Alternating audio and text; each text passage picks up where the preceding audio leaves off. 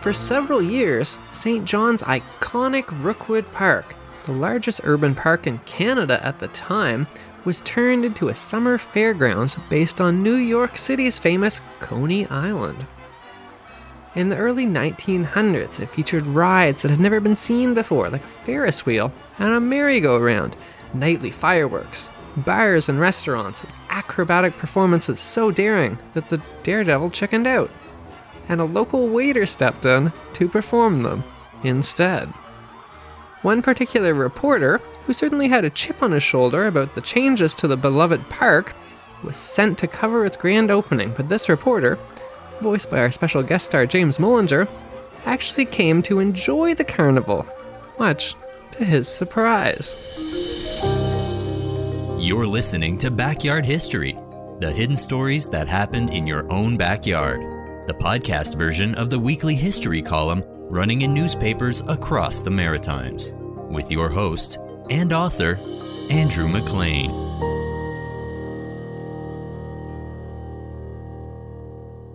Rookwood Park began in 1894 by a newly formed group called the St. John Horticultural Association, led by Father of Confederation Sir Leonard Tilley. From the beginning, it was supposed to be an aristocratic, posh urban garden. Basically, the exact opposite of a carnival. This group was determined to establish an urban park in St. John and began purchasing up little plots of land to form a larger park. One of these modest plots of land was named Rookwood, which is spelled like Rockwood, but St. Johners won't be very impressed if you don't pronounce it as Rookwood, and that's where the park's name came from. By the time of Canada's centennial year, which is 1967, it was the largest urban park in the whole country. Much of the early work building the park was done by prisoners from local jails. There was even a little prison cell on the park's ground, in case the prisoners attempted to escape. The prisoners dug a series of 3 interconnected lakes, connected by locks, in the park. The Horticultural Association imported exotic plants, flowers, bulbs, and shrubs for the park's elaborate gardens. They were proud of their patriotic publicity efforts, like when they grew begonias in the shape of Lord Nelson's ship, the HMS Victory, to commemorate the Battle of Trafalgar. The Horticultural Association was particularly proud of Rookwood Park's swans, which had been donated in 1902 by the Vintners Association of England and had been sent all the way from Manchester. The birds are fine specimens. The swans have hatched a brood of 6 cygnets and are raising them. However, Rookwood Park was struggling. Meeting minutes reveal constant trouble is experienced in the park, with some astonishing difficulties, from bears terrorizing visitors to wild cats eating people's pets, and even what they called rough and ignorant persons who visit and throw sticks and stones at the animals. As if this wasn't bad enough, the Horticultural Association, which ran the park, was facing severe financial problems. Basically, they expanded too fast, spent too much money, and were drowning in a whopping $13,000 of debt. That is what led to the startling announcement on November 17th, 1906, that genteel old Rookwood Park would be turned into a very modern carnival ground based on New York City's then brand new Coney Island. Frank White, a well-known local athlete turned successful candy businessman who sported a then fashionable big bushy waxed upturned mustache, had launched the effort. Frank White announced the upcoming changes to the park in the Daily Telegraph newspaper. The whole park will be lighted by electricity and a number of lights will be distributed around the lake. At one end of the pavilion, a bandstand will be erected, and at the other, a merry-go-round. There will be a number of up-to-date rowboats for hire, as well as swan rides for the children. Lunches and ice cream will be provided. Attractions will be brought in from fashionable resorts in the States and Upper Canada, and the programs will change every week. In the winter, the lake will be kept clear for skating parties. A rustic pavilion will be built for dancing parties. The comprehensive schemes of amusements will include band concerts, gramophone concerts, and the grandest amusements found in the great cities of North America, such as Montreal and New York City.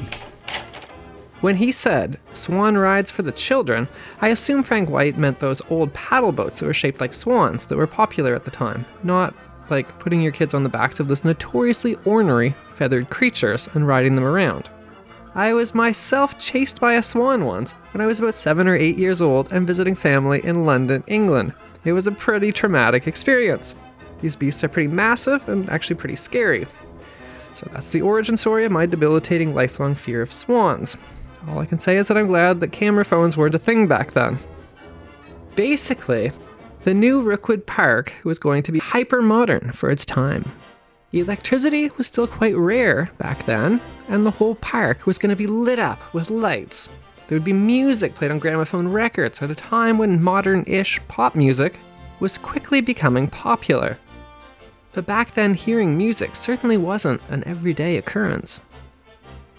There would also be a restaurant offering soda pop, which was an incredibly popular and relatively new novelty drink at the time, as well as alcoholic refreshments, except, of course, on Sundays. People back in 1906 were no more welcoming of change back then than we are today, and there was a vocal knee-jerk reaction to the changes that modern listeners will probably find a little too familiar. Newspapers were flooded with angry letters denouncing the changes, saying things like, "It is a change for the worse." Another person wrote, "It is degenerate." Someone else wrote in saying, "It is a shame to any decent community." There were also worries about litter, but litter was a little bit different back then. "It will lead to peanut shells being littered everywhere." Despite the opponents, and there were a lot of them, the renovations to Rookwood Park went ahead that spring, and it held its grand opening on a sunny and warm July the 1st, 1907. Thousands of people came out to see the new park. The Sun newspaper sent a reporter who opposed the changes to the park to cover its opening. He was a very curmudgeonly sounding reporter who began his article by complaining. Rookwood Park's religious quiet of its sylvan temples was shattered by a merry-go-round orchestra, its proudest mountain o'ertopped by a Yankeethied Ferris wheel, and its sacred waters streaked with the wakes of dozens of badly rowed boats and canoes handled by untrained paddles. In the centre of the once magnificent breathing spot stands a gaudy pavilion. Prosaic electrical poles line rustic roads, and clusters of incandescents stand ready to oust fair Luna from her steady job. Rookwood Park was an entirely new experience on Saturday. However, even this curmudgeon managed to be won over by the end of the day when he wrote, "It was Rookwood Park's fresh debut in every sense of the word, and it is surely no fiction to state that it made a markedly favourable impression. Thousands of men, women and children streamed in, and exclamations of delightful surprise burst forth from youthful and adult lips as the transformation of the scenery came into view. As if some good fairy had created the pleasure paraphernalia with a wave of her magic wand, there stood ice cream runs, a soda bar, merry-go-round, shoot-the-chutes, Ferris wheel, boats and canoes, and a flood of bunting and electric lighting suggestive of an elaborate exposition. Everybody seemed pleased. Even the lack of streetcar service was forgotten, and with the continual grind of merry-go-round music, shouts of boaters and tinkle of spoons and dishes in the big eating house, a rare afternoon and evening's fun was had." The reporter seemed overwhelmed as he passed amongst the large crowd, the music and the lights, and even all of the animals milling about. A lordy peacock screeched at me angrily. See, it's not just me having problems with large exotic birds. The reporter did manage to unearth some controversy that day, though. During the past day, a person approached this Sun reporter declaring, My little girl has been given a copper to spend, and she likes to chew gum. She placed them in a machine and has received no gum in return. I think a scandalous shame and consider it an outrage, and will speak to the police about it. I will break it into pieces declared the little girl. to get back my money. Frank White approached the reporter, beaming most invitingly, and invited the reporter to take a ride on the 25-foot-tall Ferris wheel, the first Ferris wheel the city had ever seen. The Ferris wheel elicited wonderment because of its novelty in this town. The wheel, which stands about 25 feet high on a rocky eminence, contains 6 cars with accommodations for 3 or 4 persons each. It is moved by electricity. The first passengers went up in the air with reluctance. As the wheel slowly revolved, a charming view of the park and surrounding country, city, Bay of Fundy and Valley were obtained. The reporter was too afraid to go on the Ferris wheel, so Frank White invited him to try the merry-go-round instead. He reluctantly agreed and described his first ever ride.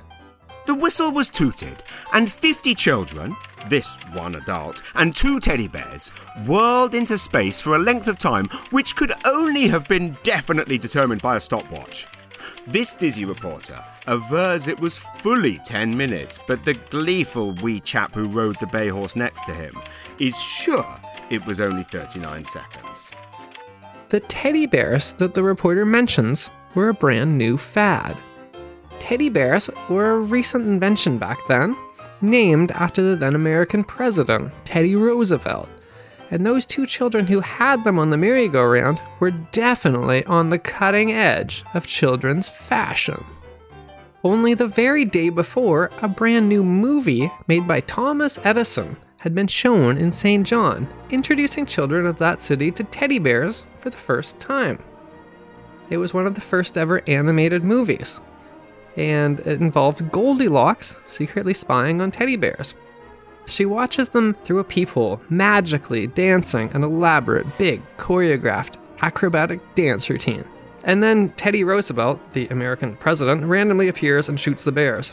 I think it's supposed to be a political satire for kids in a children's movie. It's a really weird and incredibly jarring film. You can find it on YouTube if you want. But it sent the children who saw it into a manic frenzy of demanding cute, cuddly, stuffed teddy bears, which instantly became the hottest trend of 1907. 5 days later, the park was formally opened by the mayor, with a speech that the press described as actually quite witty. His speech was received with the audience giving him 3 cheers, and then the assembled children broke into a spontaneous singing of The Maple Leaf Forever.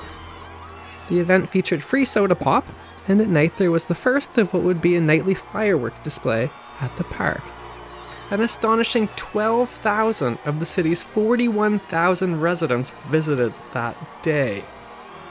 What everyone wanted to see that day, though, was the first ever Shoot the Chutes act, a remarkably dangerous-looking giant slide that would launch a daredevil on a bicycle into Lily Lake. A stuntman named Jack Armour had been hired to perform the feat. He came down all the way from Montreal, which at the time was Canada's biggest city, to perform this risky trick. However, as soon as he actually saw the Shoot the Chutes, he balked at how unsafe it looked and refused to go down it. Meanwhile, there was a commotion around the slide as Crowds pushed in. Police had some words with some men who were too eager. further drama happened when Frank White, hearing that the stuntman was refusing to go down the Shoot the Chutes, grabbed a canoe on the far side of Lily Lake and furiously paddled across towards the giant slide to try and calm things down. His canoe got caught by a strong wind and flipped over, landing him, in a full three-piece suit, in the water. The Sun newspaper reported, Frank White got a ducking today in an accident that caused much excitement among the large number of people in the park. The wind was blowing hard at the time, and in the middle of the lake the canoe overturned and Mr. White was soon struggling in the water. Despite all kinds of advice being shouted to Mr. White from the shore, he clung to the canoe for 10 minutes before being rescued, and was exhausted when he reached the shore. In this highly charged atmosphere, much to everyone's astonishment, a young caterer named Charles Fish volunteered to ride the bicycle down the chute's giant slide. As a waiter, he had never done this before. He also didn't have any safety gear. The many onlookers held their breath. Charles Fish got on the bicycle at the top and went careening at breakneck speed down the giant slide. Instead of having his bicycle launched up into the air on the ramp at the bottom and then gracefully sailing through the air on his bicycle before splashing into the lake like he was supposed to, Charles Fish hit the ramp too hard and was launched over the bicycle's handlebars, flying headfirst into the lake. St. Johners, having never actually seen the feat performed before, assumed this was what was supposed to happen and erupted into rapturous applause. Charles Fish would become a St. John celebrity and would go on to perform his curious personal performance of flying over the handlebars every evening while the park remained open. Frank White had signed a 10-year lease to create his carnival in Rookwood Park, but it wouldn't last that long. It was pared down to a shadow of its former glory only 7 years later, during the summer that the First World War broke out. It faded away during the 4 long years of the war and would slip into obscurity with a quiet sigh, never regaining its early splendor of those heady, optimistic years at the beginning of the 20th century when it seemed like anything was possible. That was Backyard History with your host, Andrew McLean. Thanks for listening, and stay tuned for another hidden story that happened in your own backyard.